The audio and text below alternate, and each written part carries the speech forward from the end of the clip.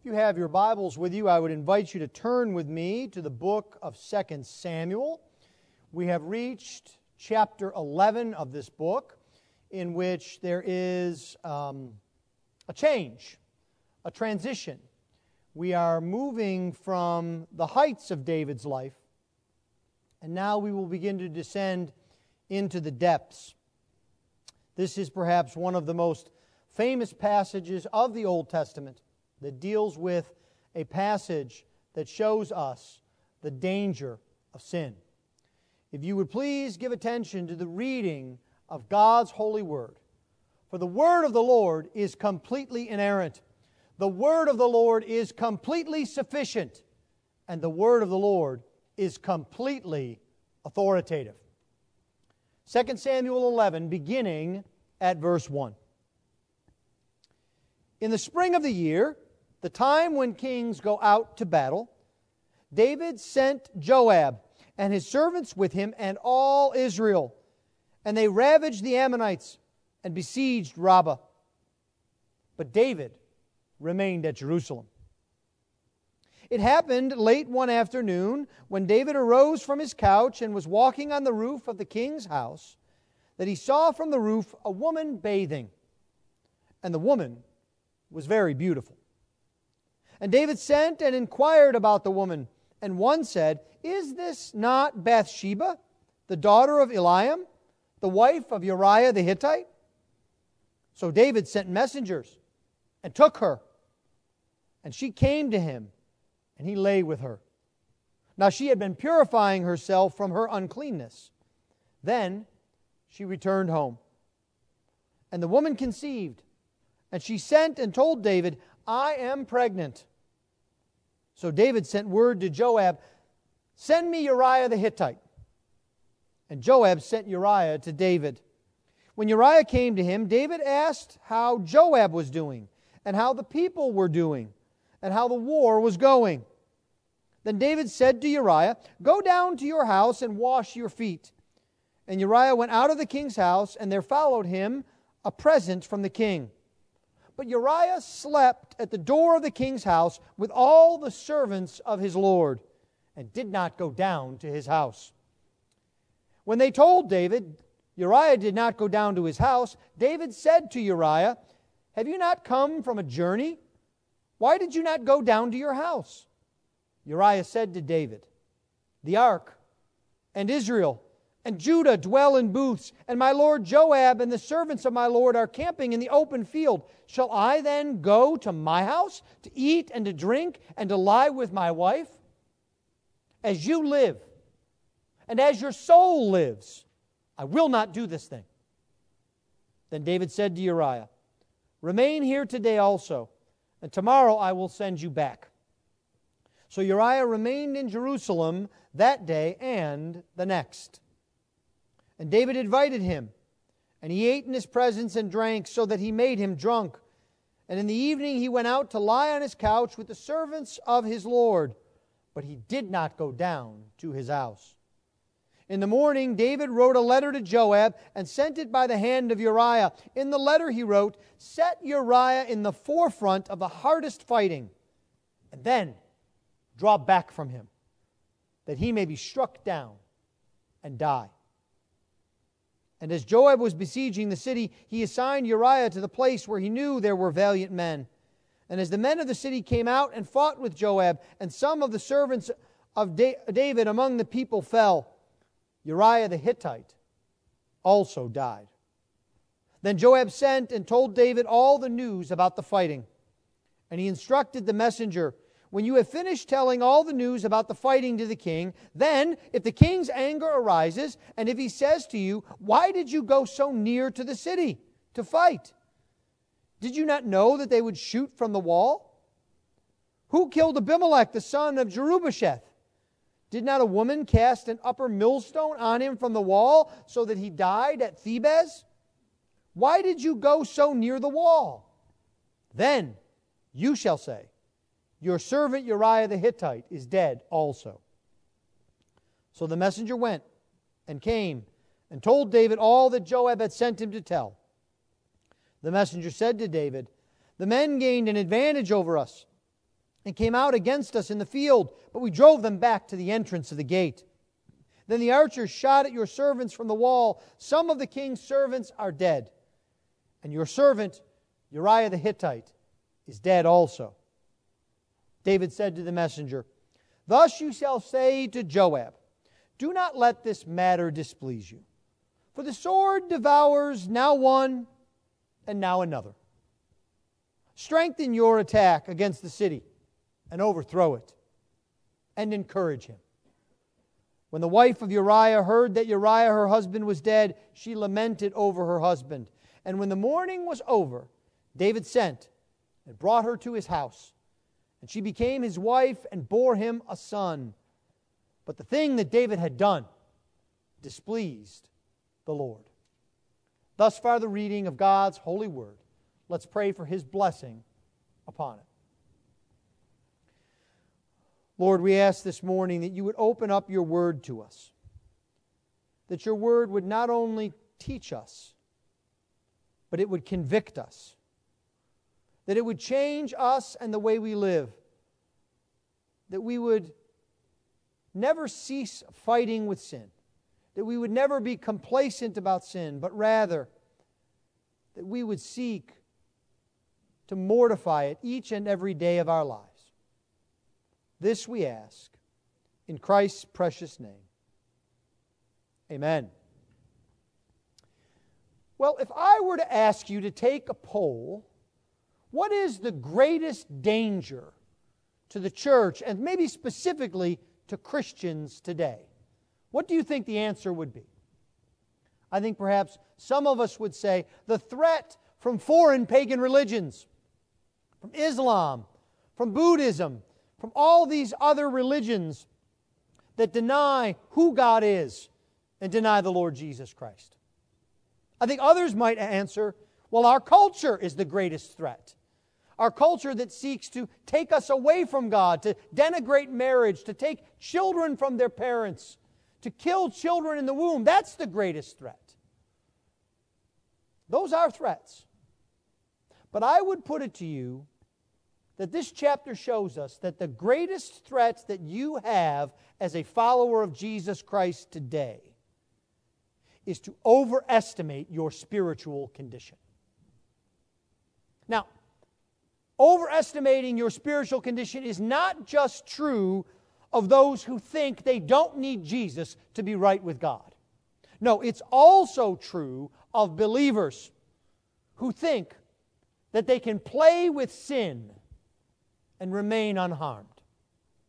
Sin is like a fire that we take up and bring to ourselves thinking it's going to make us warm. But instead, we suffer great burns. This is one of the great warning chapters of the Bible. Here we have David, the great king, the type of Jesus Christ, and he falls because he thought he could stand. So this morning, let's look at David's sin and see how we can respond in our own lives to it. I want us to see three things about sin this morning. Next week, Lord willing, we'll look at a proper reaction to sin in repentance. But for this morning, first I want us to see that sin is dangerous. Second, I want us to see that sin is controlling. And third, I want us to see that sin is deadly. Sin is dangerous. Sin is controlling. And sin is deadly. Let's start by seeing how sin is dangerous. And the danger of sin begins in seeing sin's enticement. Seeing how sin draws us in, makes us drop our guard. Now remember where we are at the beginning of this chapter. David is at the height of his power and his life. His kingdom is strong. David has defeated Israel's enemies. We saw in chapter 10 how David has defeated the Ammonites. He's defeated the Syrians. He's defeated the Philistines. And now all that remains is the mop-up action in Ammon. And that city is now besieged. It will not be long before it falls to David's forces. But even beyond the affairs of state, David's life is now at a height. The Ark of the Covenant is in the capital of Jerusalem. God has given David the covenant promise of an eternal kingdom. And David is known now as the kindness-giving king. We saw that in the way he treated Mephibosheth. We saw him even wanting to show mercy and love to his enemies, the Ammonites, in chapter 10. Let's put it this way. Nothing could be better for David right now. Now let this be your first warning. Because we look for bad things when times are bad. When our circumstances are down, when we have difficulties, that's when we expect to fall into sin. But when things are good, we assume that we can easily live and serve the Lord. We assume that the problem we have with sin is related to our circumstances, and that if we could just get our lives on track, then everything would be easy. David shows us otherwise.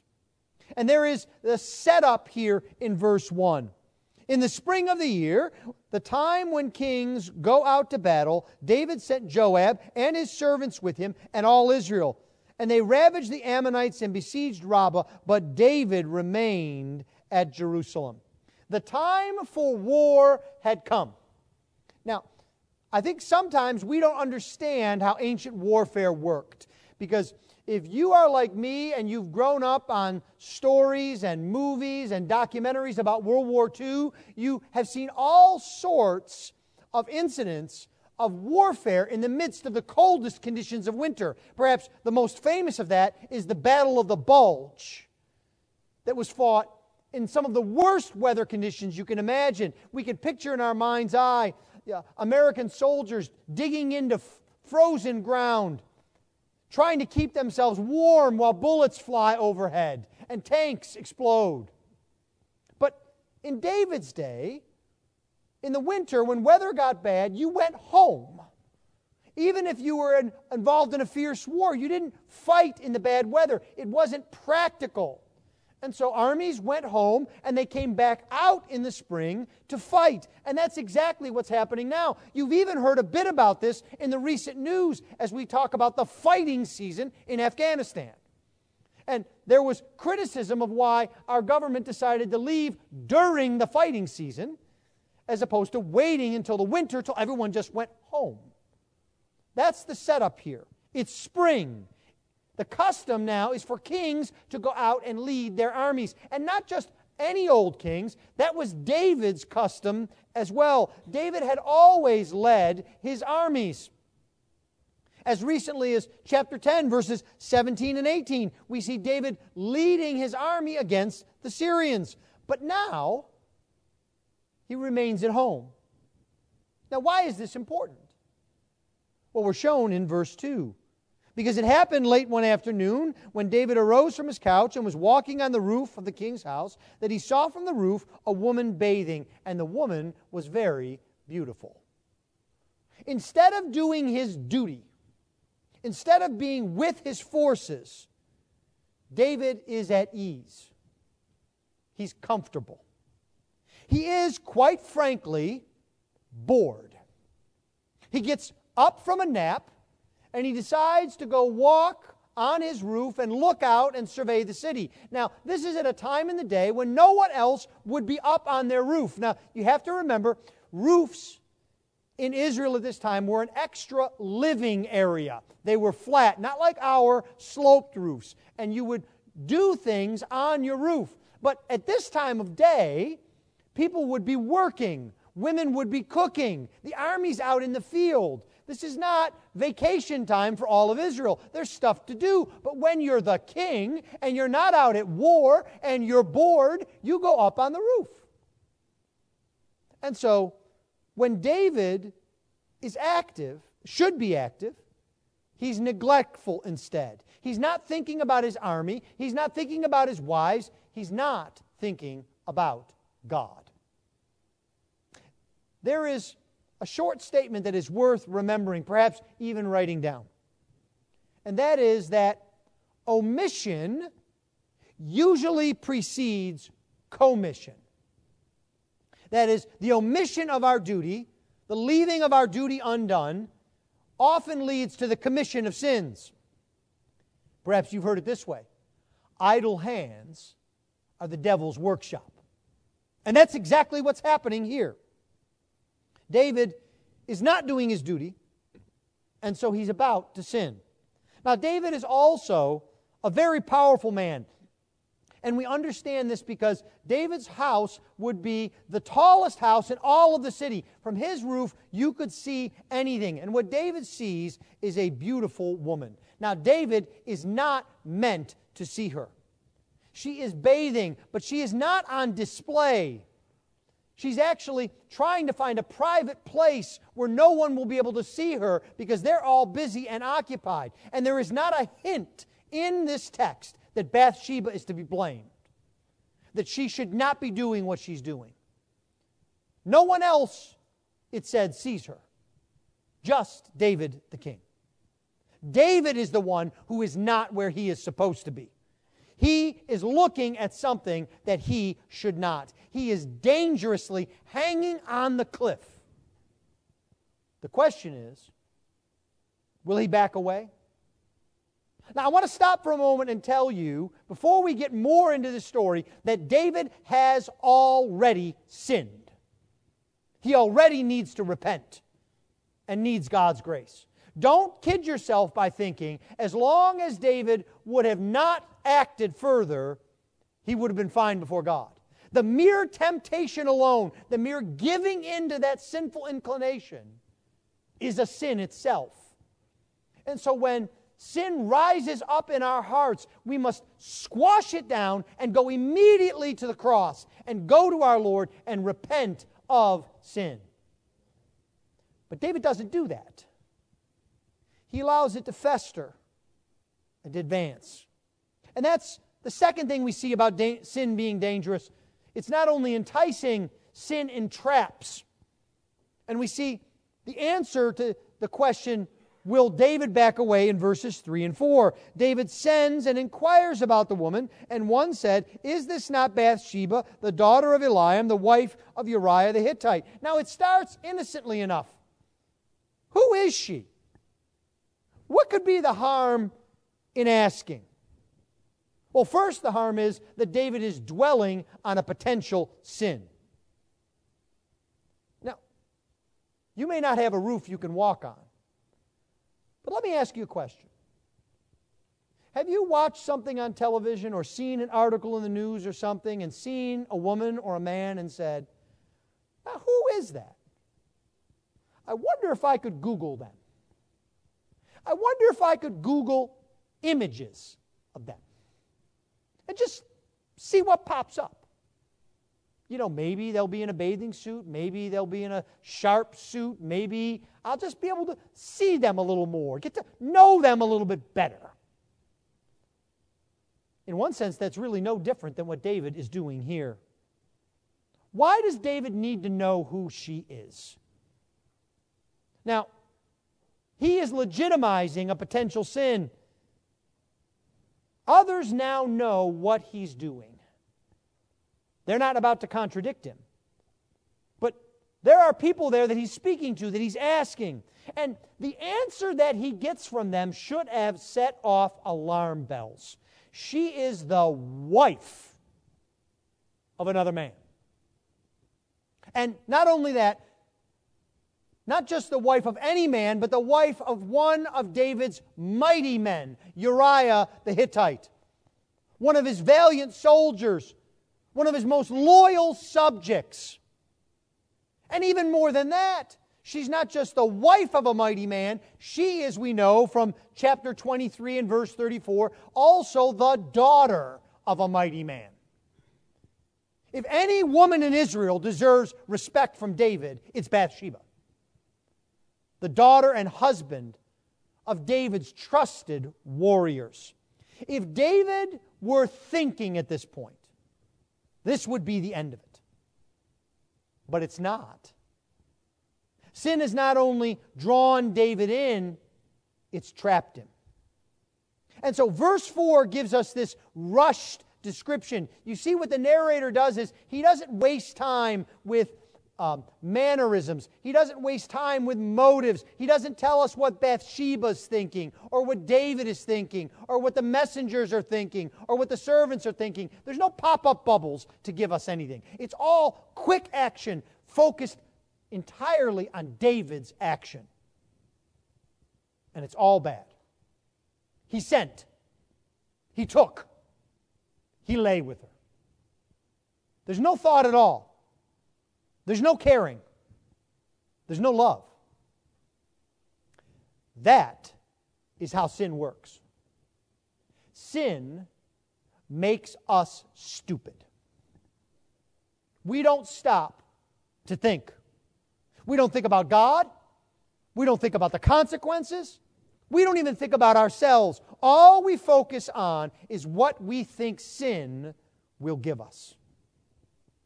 And so sin's trap is then fully sprung in verse 5. David thinks that this incident is over. It's a little dalliance. He won't have to worry about this ever again. And sin springs its trap in two Hebrew words. Well, three in the English. I am pregnant. David thought he could play with sin and be done.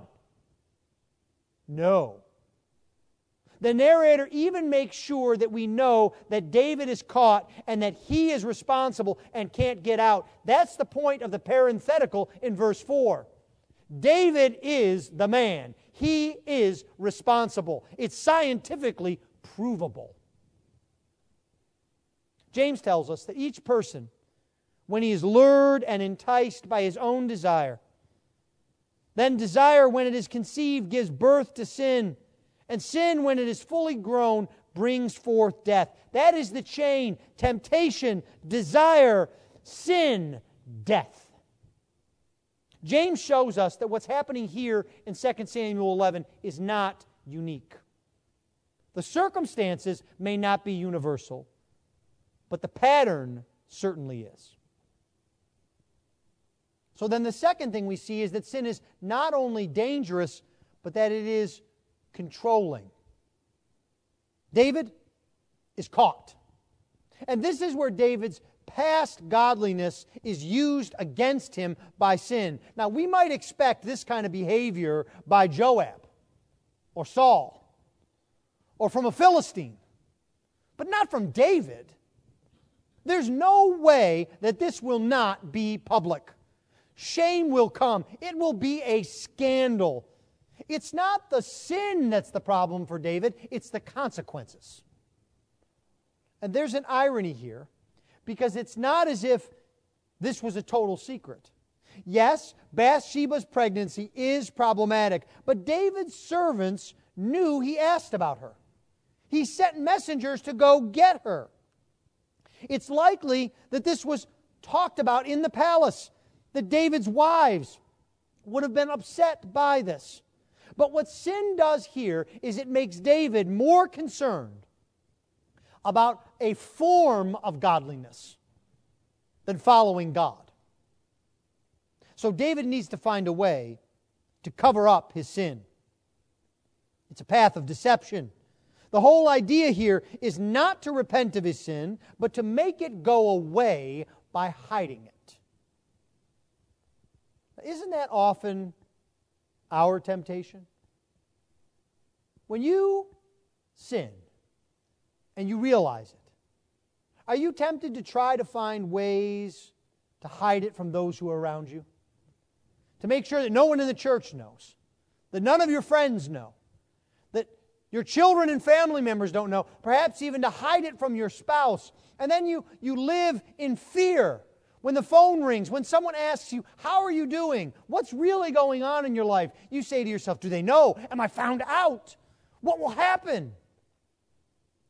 And so David forms a plan here. We see it in verse 6. Get Uriah the Hittite here. Now, notice what sin has done to David already. He was a man known for his honesty, integrity, and kindness. Remember, this is the same man who refused to kill Saul and who was upset at the murders of Abner and Ishbosheth. Now, he is cold-blooded and calculating. Look at verse 7. He asks Uriah how things are going. Now, this is not a literal translation. It is more of a figurative translation. David asked how Joab was doing and how the people were doing and how the war was going. And the reason it's not a literal translation is because the word here in the Hebrew is a word you've heard before. It's shalom. It means peace. And so if we were to translate it literally, we would say how Joab's peace is, how the people's peace is, and even how the peace of the war is. But you see, the point here is David is looking and with a straight face saying to Uriah, how is everything going? It's got to be good. Give me good news. Everything should be pleasant and good. Even as he's churning inside and plotting against the man he's facing. It's all a lie, a ruse. David figures he could easily solve this problem. Get Uriah to come back, go home, cover up the adultery, never think about it again. That's David's solution. It'll be past me. There's only one problem. Uriah won't play that game. Do you see in verse 9? Uriah slept at the door of the king's house with all the servants of his Lord and did not go to his house. Why? Well, Uriah tells us. It's because he's too focused on his duty and on the Lord, which David wasn't, to do that. Uriah tells us, how could I do that when the ark and Israel and Judah and my commander and all of my people are in the camp? How could I think of myself? And so, that should have stung David. That's a left hook. Because the accusation here strikes true. David should have realized that that should have been him. But it wasn't. Now I want you to notice that the narrator wants us to see this. Over and over again we're told that Uriah did not go down to his house. We see it in verse 9. We see it twice in verse 10. We see it in verse 11 and again in verse 13. The narrator wants you to get the picture. Uriah didn't go to his house. Got it? And so David is going to continue down his descent. Temptation, the birth of sin, now lying. What next? It is not easy to get out of the clutches of sin. You need to think about this before you give in to temptation, not after. We might think that now is the time for David to give up, that he's stung by this rebuke from Uriah that's unintentional. His scheme has failed. It should have succeeded. You know, the odds makers in Jerusalem had great odds on Uriah going back to his house. They lost a lot of money here on counter bets because no one could imagine that Uriah would fail to do this. Now notice that this account here focuses entirely on David and his actions. We don't know what Uriah knows. Has he heard some rumors? We don't know. What is Bathsheba thinking at this time? We have no clue. All we see is an increasingly frantic David trying to get out of the grip of sin without confessing it. Now David has tried the easy way. Now he's going to try the hard way. He couldn't even get a drunk Uriah to go along with his plan in verse 13. And that makes it clear that there is only one way to David's mind. Uriah has to be taken out. If David's sin is to remain hidden, Uriah cannot be around to accuse him. Now, we have to note again that this will not cover David's sin. The more that he acts, the more people see it. David is being irrational here. He can't completely hide his sin, but he can try to escape the consequences of his sin. No one else would dare accuse David. He's too powerful. Only Uriah would, because Uriah has the most to lose. And we know that Uriah is a godly man. So David makes Uriah carry his own death warrant. Stop and think about this. We're talking about David here, the man after God's own heart. And not only has he moved from adultery to lying to plotting murder, he makes Uriah carry his own message of death. He signs the letter and seals it and hands it to Uriah, and with a smile on his face says, "Make sure Joab gets this," and he does everything that's in the letter. And Uriah says, "Yes, sir. Nothing can stop me from getting this letter to my lord Joab." This is about David trying to maintain control. He is the one in charge. Uriah will be handled. Now, this is another aspect of sin. Even while it has us in its grips and we can't escape, it allows us to think that we are in control, that we have power. And even if we're not plotting a murder, what are we doing to retain control of a situation, of a relationship? It's got to be our way. We'll show them. Well, that brings us then to the third thing we see about sin. The sin is deadly. We come now to the story and we cannot take our eyes away from it. We know what's going to happen here. Uriah has no chance. David wants him dead, and he will be dead. It's not as if we can expect Joab to all of a sudden get morality and to disobey David. Now, think about the further irony here. What has sin done to David? It's taken David down to the level of Joab. Imagine Joab as he reads the letter. What does Joab think? I imagine he opened it and thought, "Oh, David, you think you're so much better than me? Ha! You're just like me. At least when I murder people, I do it myself. I don't farm it out. You're just like me." And so in a moment, David's witness, his life of integrity, vanishes. It's gone. Hear me clearly now. Sin can blow up a life of faithfulness. It can destroy families, wealth, reputations, churches. Sin wants you to think it's a very small thing, but it is a very big deal. Now again, the narrator wants us to see that David has succeeded in his own eyes. Joab does as he's told, and without surprise, Uriah is dead, we see in verse 17. And that point is beaten into us. We're told of Uriah's death in verse 15, 17, 21, 24, and again in 26. Uriah is dead. Got it? David's done what he set out to do.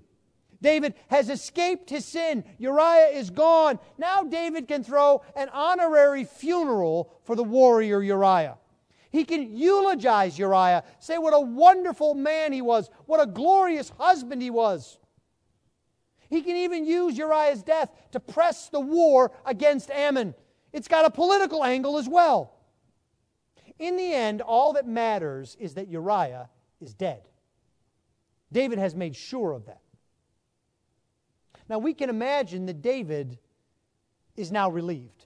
Now, well, we don't have to imagine it, because we have it in the text before us in David's response to the messenger. Joab had specifically told the messenger to mention Uriah's death, just in case there was any criticism that came from David.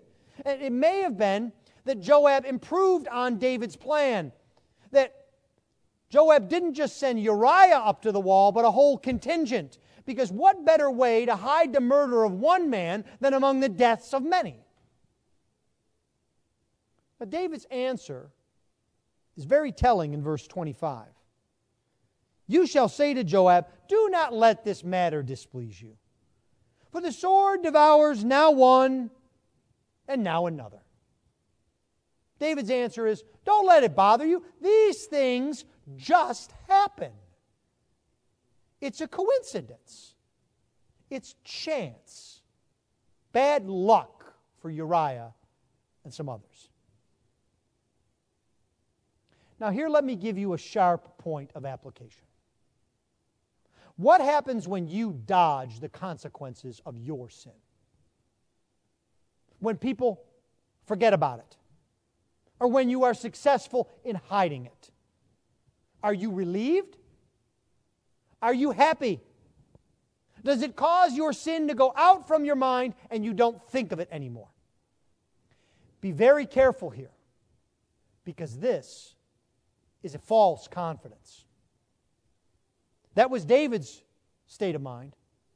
A huge sigh of relief. No one will know about his sin. Well, except Bathsheba and Joab and the messengers and the servants that he sent and the whole palace gossip group. Well, except for all of them, no one will know about it. Do you see the foolishness of trying to hide your sin? Sin makes you stupid. And the enemy of your soul wants you to try and manage your sin instead of confessing it and repenting. David thinks everything can go back to normal now. Bathsheba will go and do the customary mourning period. Then David will bring her to his house, add her to his wives. She will have their son, and no one will think twice about it. As a matter of fact, some people might praise David for what he's done. How he's taken in a war widow. How he's caring for her. But there is one problem here. A problem that we see, and David doesn't. It starts in verse 26. Do you see it? She is deliberately called the wife of Uriah, not Bathsheba. The narrator will not let us forget. That's because God does not forget. The last line in verse 27 is what Ralph Davis calls the bottom line. But the thing that David had done displeased the Lord. David had done everything in his considerable power to hide and deny his sin. It had cost lives, reputations, and integrity. But in the end, it didn't accomplish what he wanted.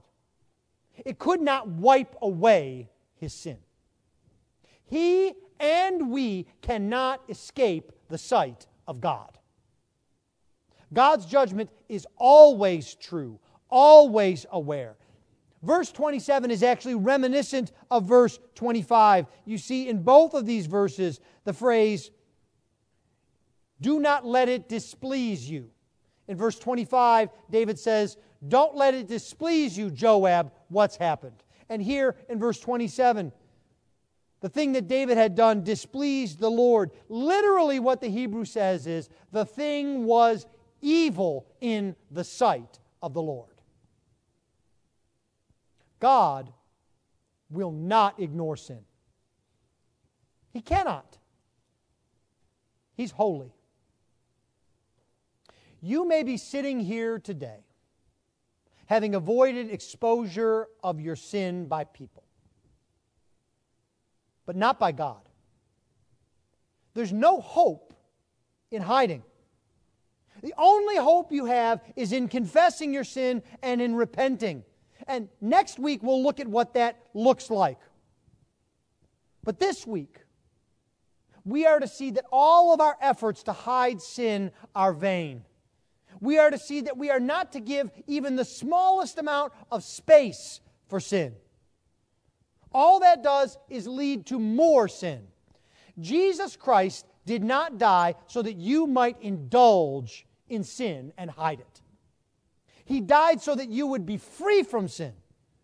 Its guilt, its shame, its judgment.